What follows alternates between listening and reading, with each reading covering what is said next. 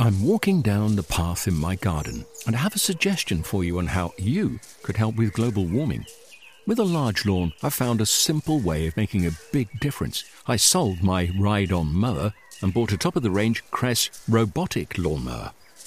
It runs off rechargeable batteries and uses cutting-edge technology to mow and maintain a lawn this size. The petrol mower has gone, and with it, the emissions. I actually don't know why I didn't sell the ride-on sooner. With the Cress robotic lawnmower, the lawn is actually looking better. The tiny grass cuttings fall into the grass roots, helping to fertilize the grass. And the family doesn't have to put up with the noise and fumes from the ride-on. And I've freed up more of my time to spend with them and in the garden. It's an easy step, and you could also be making that change today. Ask for Cress in your local garden machinery dealer, or visit cress.com. One of my last early summer cabbage. We're going to enjoy this tonight with a nice pie. Cheers! This is Gerald Stratford, a grower, Twitter sensation and author of the highly anticipated book Big Veg. From appearing in Gucci adverts to growing incredible giant cauliflowers, Gerald has had a busy year after his vegetable-based videos began to go viral online. Here's a taste. Just harvesting my large onions. Just cutting a cauliflower. I'm picking beetroots today. We're going to have some for lunch. And I'm pickling the rest. Just lifting them.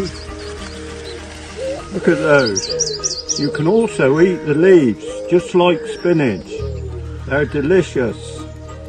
Have a nice weekend. Cheers. Gerald is clearly passionate about growing delicious food in his own allotment, and so am I.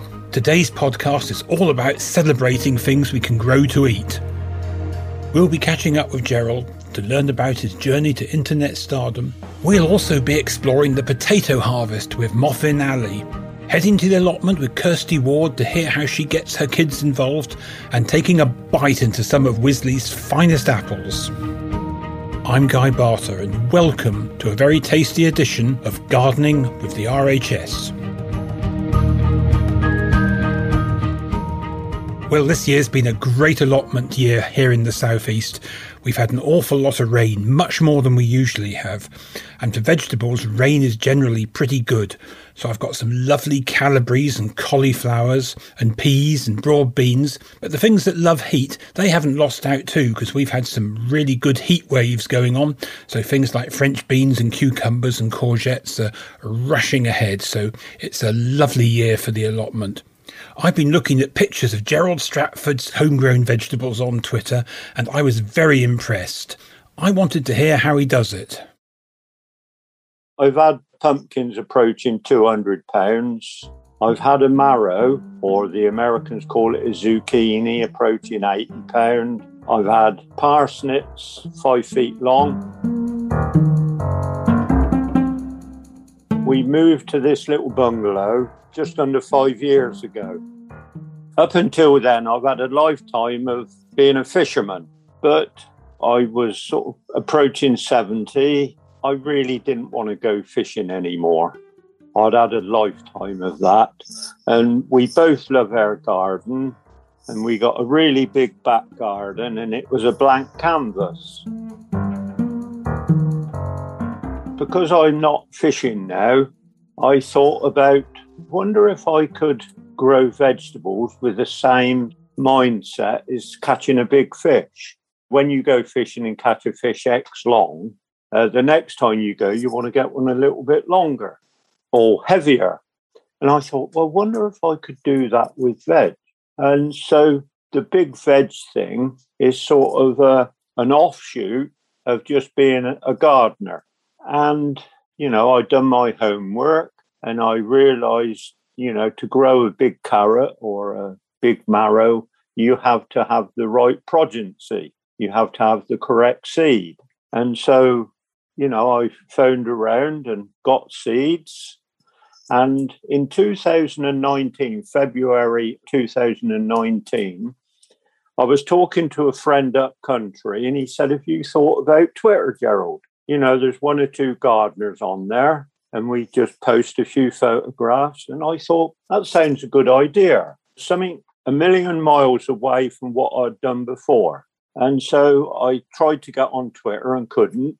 And I'm lucky to have a nephew, Stephen, who's much better than me at computers. And he got me on Twitter, etc. And I posted one or two photographs and got a few followers over the coming months. And in May of 2020, I had a bucket of potatoes called Rocket in the greenhouse, ready for harvest. And I gave Elizabeth my iPhone and said, take a couple photographs. Let's see what we've got. Well, we put a couple photographs with a caption, my first early rocket, well pleased. You know, a photograph of the potatoes. And it wasn't special, but it was a nice, fresh photograph of pristine potatoes. And the phone started bleeping and buzzing. And I thought, what's going on? But after a couple of hours, I thought, well, I've got this noise is driving me mad. And I kept putting the phone in different rooms and it wouldn't leave me. So I phoned my nephew up. And he come back a while later and said, you've gone viral with your spuds. Well, I knew what viral meant, but not in the text of social media. And he explained, he said, people all over the world are liking you. And it's just been a roller coaster ride since then.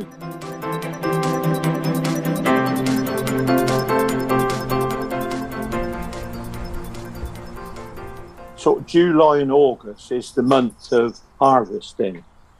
You know, the end of August, I like to be doing all my main crop potatoes, digging them up.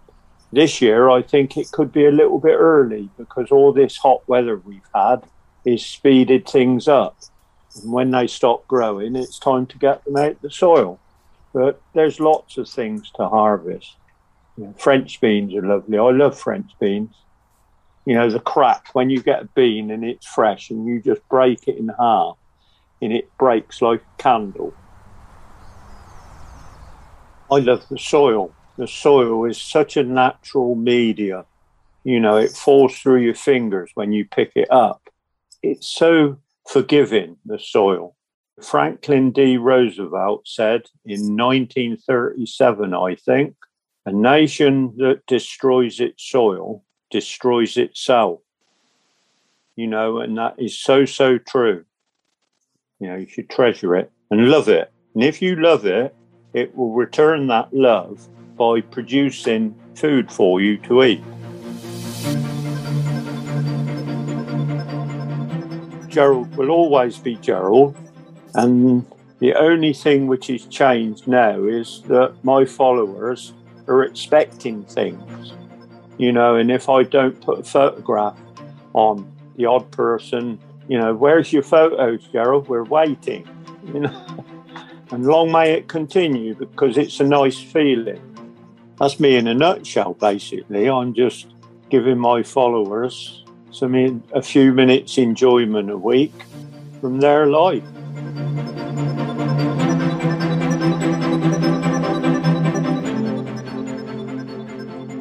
Cheers, Gerald.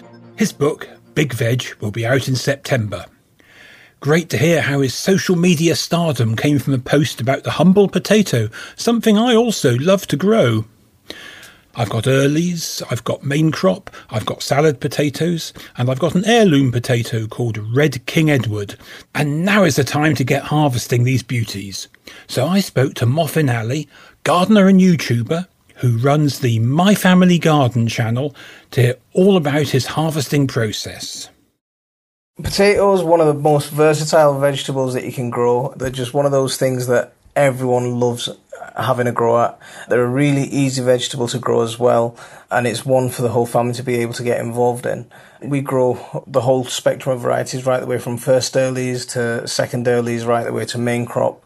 And we're coming up to that time where we're pretty much finished harvesting all our first earlies. We've still got a few pots of second earlies to go. And towards the end of August, early September, we can start thinking about harvesting our main crop potatoes. Our autumn varieties, so we've got 2 this year, and these are the ones that I love growing every year. Desiree. So Desiree is just one that I think is one of the best potatoes you can grow. And it's one of those potatoes that's bred to be a little bit drought tolerant as well. And also King Edwards, the pink and the white together, they look really nice. They don't grow as big as the Desiree. The Desiree can grow absolutely massive. They grow brilliant. So when you harvest your potatoes, one of the things to think about is whether you want to use them straight away or whether you're storing them. Now, if you want to store them for a longer period, a good little tip to toughen the skins up is to cut the plant off at the base, just above the soil level, and leave them for a couple of weeks, and that way the skin will toughen up, and then they'll last a lot longer and they'll store a lot longer. The only downside to that is the skin's going to be a little bit tougher, so you might have to peel them before you eat them, instead of just giving them a wash. But because we grow our potatoes in wood chips, we love just getting our hands stuck in, and this is one of the times when I love having the whole family out. All the kids, my mum, my wife, everyone's out. We're all getting our hands in. We're just digging away. Let's see what we get. Here's... I got one. You got one. Get a bucket. Get a bucket. There we go. There's a few there. Let's see what else we find. I mean, these one, we didn't... It's like a massive treasure hunt. And the surprise that the kids get when they find a funny shaped potato or when they find a massive potato. It was last year, my son found, the little baby, found a potato that was shaped like a duck. And he was just running around with his potato all day long. It's a really fun thing to do with the family. There's another one there. A tiny one here. Why am I trying to go with the tiny ones? Yeah. Yeah. Anything else? Yeah. No.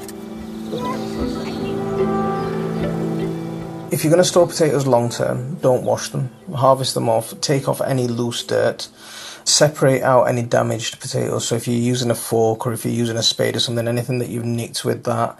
But the potatoes that look nice, you can store those and you can store them in for a good while. Hessian bags are a good way to store them.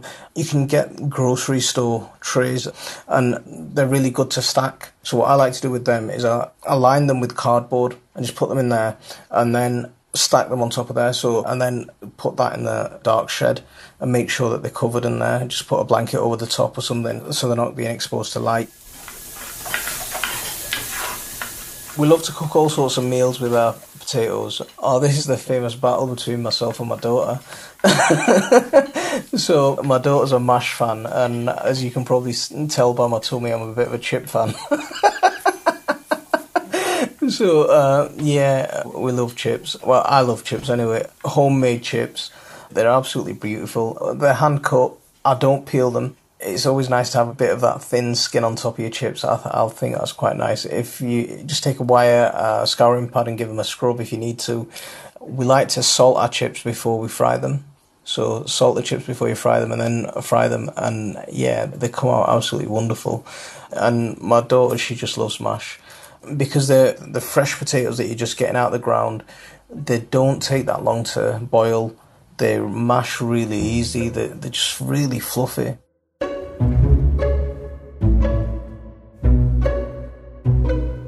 If you're thinking about growing potatoes for the first time next year, think about what type of potatoes you want to grow. So are you thinking about growing earlies or main crop? Are you trying to grow salad type potatoes? Are you trying to grow the big roasters and the chippers? We start planting our potatoes in March, so we go for first earlies and second earlies and we plant them at the same time.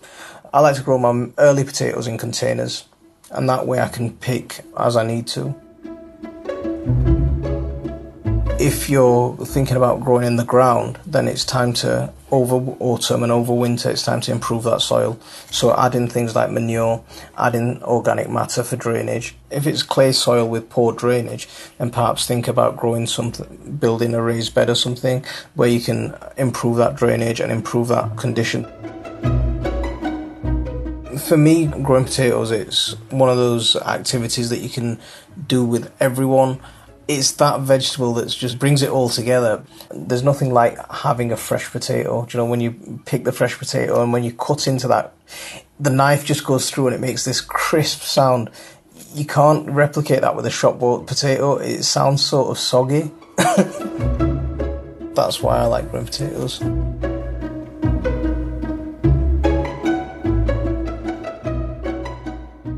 Thanks, Moffin. I love the idea of his potato harvest being a treasure hunt for his kids. And he's right. Allotments are great spaces for young people to get their first taste of gardening. Kirsty Ward, who runs the My Little Allotment Instagram page, is here now to share some of her top children-friendly tasks, very useful for the summer hols. I have two beautiful daughters called Callie and Mila. Callie is now 7 and Mila is 4, and they have both been involved in the allotment since they were little. So since Mila was 6 months old and Callie was 3. And from day one, they've been getting dirty in the mud, looking for bugs and enjoying planting seeds with Mummy. I think my girls have always really enjoyed being outside. We love going for walks with the dog and going for walks in the forest. But I think the freedom on the allotment is something that they really enjoy. They get muddy with no worries, and they really enjoy doing tasks like watering. We do lots of sowing of seeds. We plant out lots of things, and their favourite thing is definitely harvesting strawberries and gooseberries. They love harvesting the fruits and the stuff that we grow because I like to teach them a lot about what we're doing from the start. So cucumbers are one of like the easiest seeds to sow, and pumpkins. So I always get the girls to sow those with me. And then it's watching them grow. So we sow the seeds, we watch them germinate, we plant them out, and then we watch them grow, and then we can harvest them to use. So obviously they see the strawberry flowers appear, and then they see the strawberries grow, and they watch them turn green and turn red. And I think it's that following that journey that they really love and that they know that they've been a part of, which is really amazing. I think there's so many lovely memories of taking the girls down to the allotment, but I think just spending time with them down there for me. So when we go for the day, we always take a picnic and we take some colouring books and we'll sit and we'll have a bit of time together, just sat down there as well as doing the jobs on the allotment. And I think for me, like, it's just having time with them down there, because the allotment is a space that I use for me and for my well-being, but having them down there with me is a bonus. So just getting to spend that precious time with them. There are so many ways to get kids involved with allotments or gardens, and I think one of the most important ones is giving them their own little space, whether it's a pot or a small raised bed or a small area in a border of your garden, allowing them to pick plants to put in or sowing seeds. Obviously getting involved with tasks that you'll do as well, like watering or planting, whether it's just like raking the garden, all of those things that they love to do. If you're doing them, if they've seen you do them, they want to be involved as well. If you're finding it difficult to get them involved with it to start with, you could do little things like bug hunts or building a bug hotel. Those things are really important just to get kids outside in general. They go outside, they start being more aware of their surroundings, looking for little ladybirds on the plants and things like that. But one of our favourite things to do on our allotment is to grow a rainbow. So we love to grow lots of colour. So we'll grow things like pink potatoes, red radish, green peas, yellow beans and orange tomatoes. So it's always fun for them to see that you can grow colourful things and not just the colours that you get in a supermarket. Kirsty Ward. We've heard from lots of passionate plants people about their love of certain homegrown fruit and veg, and one of my favourites is the good old apple. In my own garden, I've got 9 apple trees, and most of them are either russets, which I love, like Ashmead's Kernel, or they're Cox's Orange Pippin type apples. And I really love the Wisley Orchard. There's 700 different cultivars there, which is absolutely amazing. Let's head into the orchards now. Our king of apples, Jim Arbery, has many favourite varieties. Kids Orange Red is a very nice flavoured apple. One of the more obscure ones I like is Rush Up Pear Main, which has a bit of a pineapple in the flavour, as does Pitmaster pineapple, which also have a sort of pineapple acidity. We're standing just as we're coming into the orchard, so we've walked down between the train trees, espaliers and fan train fruit trees, down to where the orchard of what we'd think of as traditional sort of trees, bush trees, starts. And the orchard consists of collections of fruit, so we've got a lot of different apples. We've got about 740 different apple cultivars here, 190 pears and about 100 plums, so a lot of different fruit, plus some less common fruits such as quinces and medlars and cobnuts. So when you're choosing to plant different, or choosing trees to plant, apple trees to plant, or pears or plums, it's first of all you need to find something that you like to eat. That's important.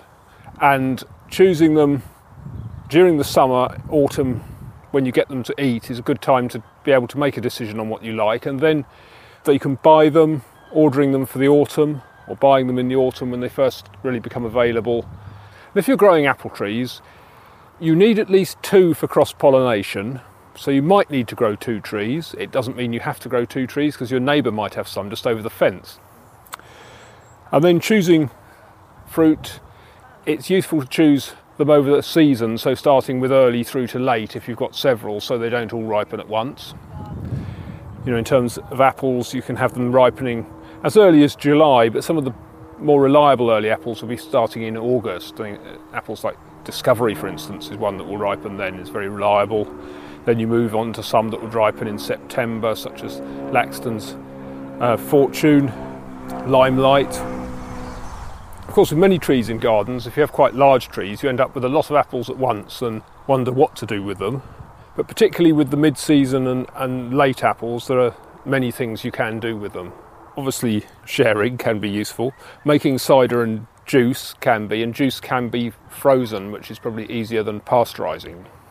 Of course, if they're quite good late-keeping apples, you can store them, and you need a cool, dark, frost-free place, such as a shed or garage. And also, I'd say mouse-free, that's important as well. Drying apples is another possibility, of course, slicing and drying.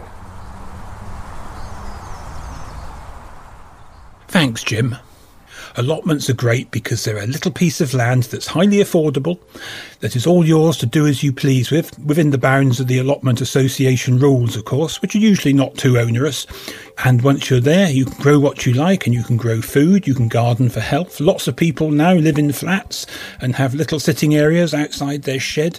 They have their friends down for barbecues. Their children, as we've heard, love to play there. And old, experienced gardeners like me love to grow great big crops of vegetables. Now, if people want to start their own growing in their own little patch at home, that's perfectly feasible too. Often you can grow vegetables in containers on balconies and patios. And if you've got a sunny patch, just fortify it with compost from your compost bin and sow your vegetables. No one need lose out in the fun of growing your own food. And it's been great to hear in today's show how gardening and allotment lovers are catching up online. So if you'd like to drop us a message on any of our social accounts, we'd love to hear from you. Just search for The RHS on Twitter or Instagram. For now, though, it's goodbye from me, Guy Barter.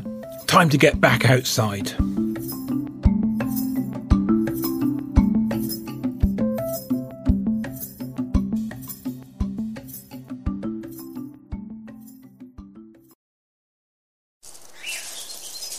I'm walking down the path in my garden, and I have a suggestion for you on how you could help with global warming. With a large lawn, I found a simple way of making a big difference. I sold my ride-on mower and bought a top-of-the-range Cress robotic lawnmower. It runs off rechargeable batteries and uses cutting-edge technology to mow and maintain a lawn this size. The petrol mower has gone, and with it, the emissions. I actually don't know why I didn't sell the ride-on sooner. With the Cress robotic lawnmower, the lawn is actually looking better. The tiny grass cuttings fall into the grass roots, helping to fertilize the grass. And the family doesn't have to put up with the noise and fumes from the ride-on. And I've freed up more of my time to spend with them and in the garden. It's an easy step, and you could also be making that change today. Ask for Cress in your local garden machinery dealer, or visit cress.com. Discover the beauty of an RHS membership all year round. Save 25% off an RHS membership today when paying by direct debit. Prices start at just £55.50. With a membership, you'll gain access to an array of special events at our gardens all year round. Be the first to know about RHS flower shows and get exclusive member-only days, plus reduced rate tickets. And you'll have the chance to enhance your gardening know-how with access to free expert garden advice, monthly editions of the Garden magazine, and so much more. Terms and conditions apply.